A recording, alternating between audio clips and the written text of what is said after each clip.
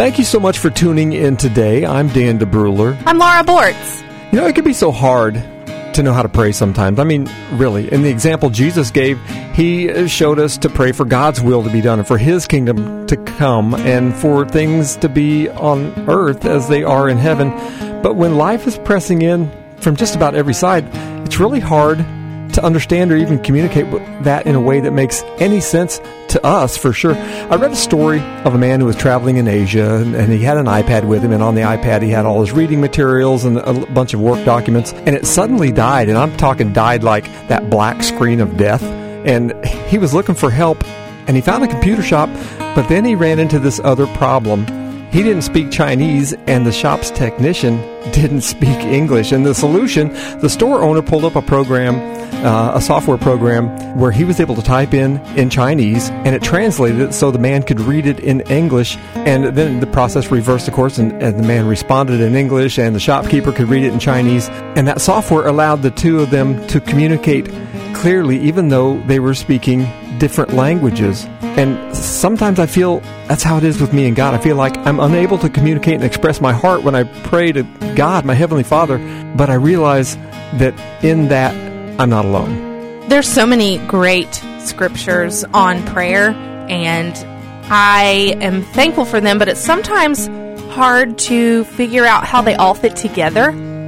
But this one, we can kind of just set as a marker for how we can pray. This one has no questions about it. And it goes along with, it fits really well with that story that you just told.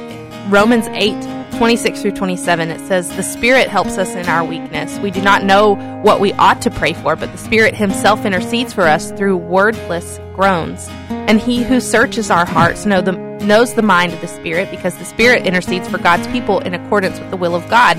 I am so thankful for that, because there are times when I just want to pray all these things and I have no idea how to pray for them or what to say or how to approach the situation, and I feel like I'm going to miss something, or if I don't ask for it, then God's not going to give it to me. But praise God for his Holy Spirit, because without the Holy Spirit, we would be lost we would be lost in that. But we don't have to be afraid that we're going to miss something in prayer. We don't have to be afraid that we're not going to ask for the right things, because the Holy Spirit not only searches our heart, searches God's heart and knows God.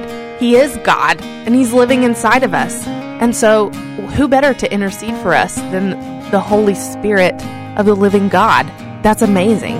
He translates so well. He translates. He knows what we're really the trying to say. ultimate translator. And the thing is, you know, it really is quite a common malady. And I find myself, as I continue to age and mature, that hopefully there's some wisdom that's going along with it. And I stop myself sometimes and just say, God, I don't know. I don't know what to even ask you. I don't know what to say, because what I want is your will, but I don't necessarily know what your will is. I feel like this is the next step.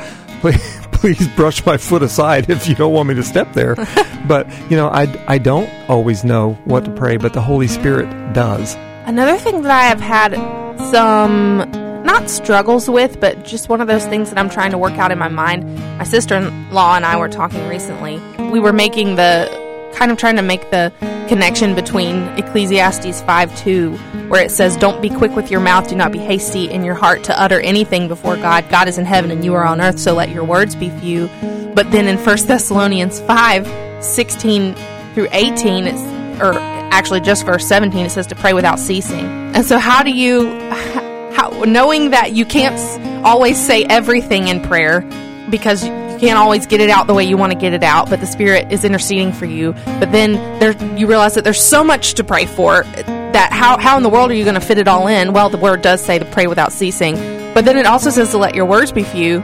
I guess we don't have to be so flowery, if that's a word, with our prayers. We're not to stand on those street corners and utter these like super grandiose prayers that just sound so great. No, we're just supposed to come to the Lord, lay out everything. It's a sign of dependence, not a sign of how great we can pray.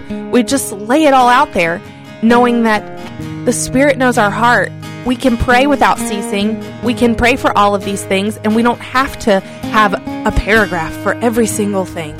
So I'm just really thankful that we can speak to the Lord at all, and that we don't have to pray with fear that we're not going to get it all out right.